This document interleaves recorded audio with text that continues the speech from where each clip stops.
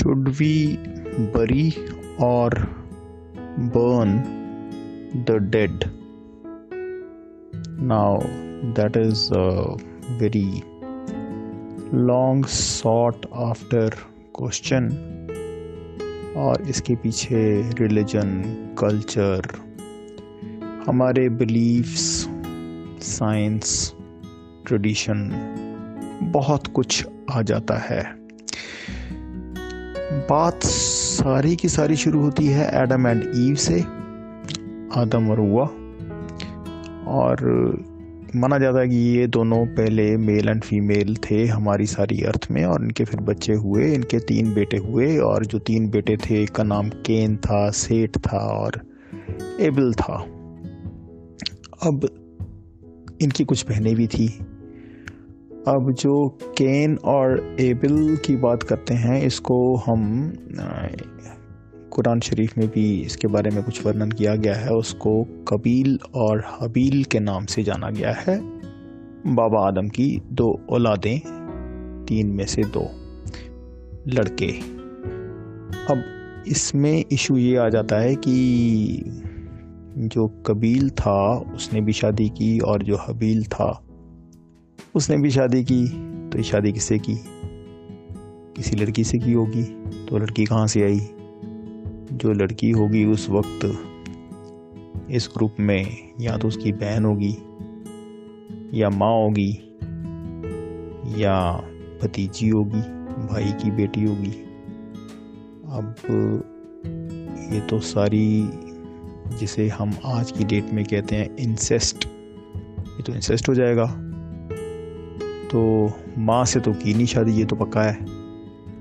और रह गई बात बहन से, तो इस चीज़ को कवर अप करने के लिए ऐसा बताया जाता है कि क्योंकि और कोई उस वक्त ऑपोजिट सेक्स की कोई लड़की थी ही नहीं, तो उस वक्त जो जेनेटिकली प्योर ह्यूमन क्रिएचर बना ही था, अभी पहला मॉडल था उसका, उसमें कोई म्यूटेशंस नहीं हुई थी। तो उस वक्त ये था कि अगर तुम्हारी जुड़वा बहन है तुम उससे शादी नहीं कर सकते। वैसे बहन हुई है, आगे पीछे हुई है, तो उससे शादी कर सकते हो।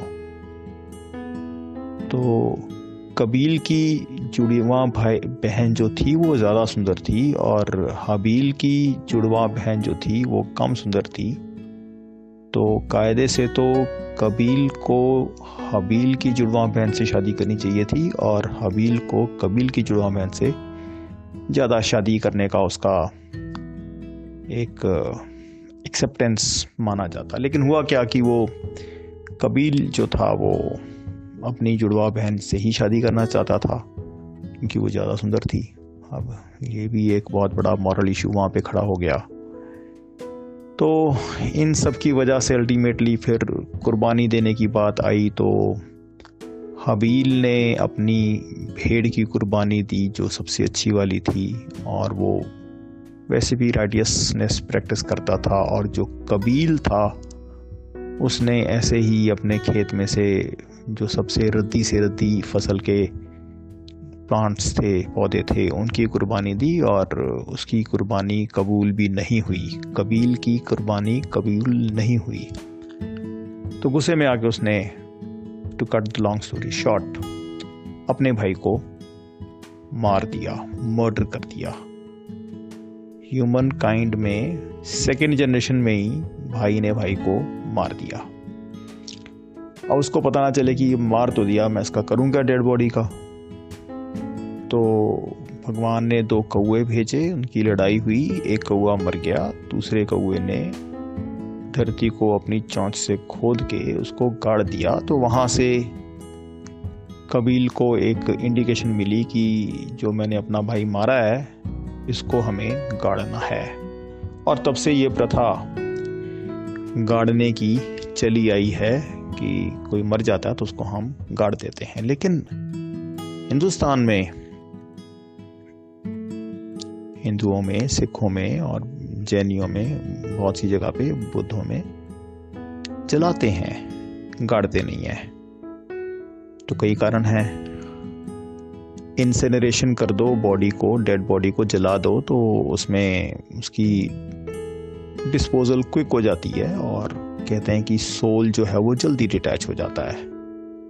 लेकिन जो लोग गाड़ते हैं वो कहते हैं कि जिस दिन क़यामत आएगी तो सब लोग दोबारा से ज़िंदा होंगे, तो इसलिए हमें गाड़ना नहीं ही है, हमें जलाना नहीं है।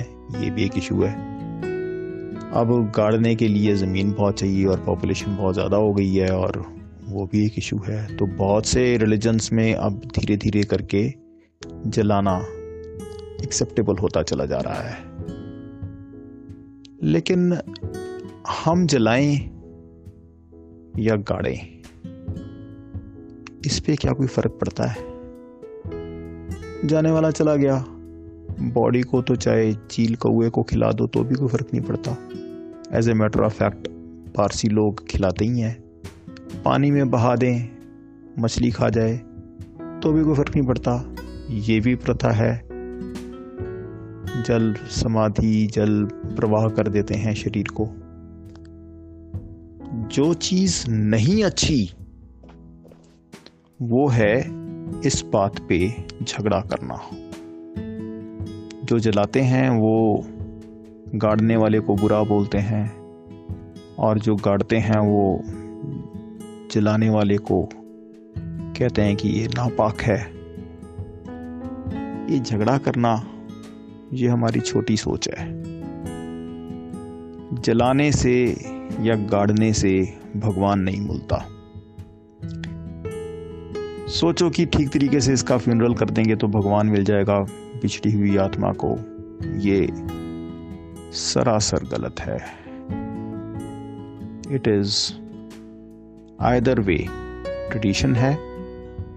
मिडल ईस्ट में पेड़ नहीं होते थे, रेत होती थी, तो वहां पे गाड़ना ज्यादा कन्वीनियंट था। गाड़ दो। यहाँ पे पेड़ हैं, लकड़ी है, और क्विक डिस्पोजल के लिए एक ट्रेडिशन है। जब भी कोई मर जाता है तो उसकी खबर जब पहुंचती है तो उसके जितने भी रिश्तेदार गांव वाले हैं सब अपने हाथ में एक एक लकड़ी लेके आ जाते हैं अपने घर से या कहीं से भी उठा के, और विद इन फ्यू आवर्स, 2-3 घंटे में उसका संस्कार, अंतिम संस्कार किया जाता है और उसको जला दिया जाता है। It's a matter of convenience also. It's matter of tropical availability of the wood, land and other resources, जिससे ट्रेडिशंस बनी है।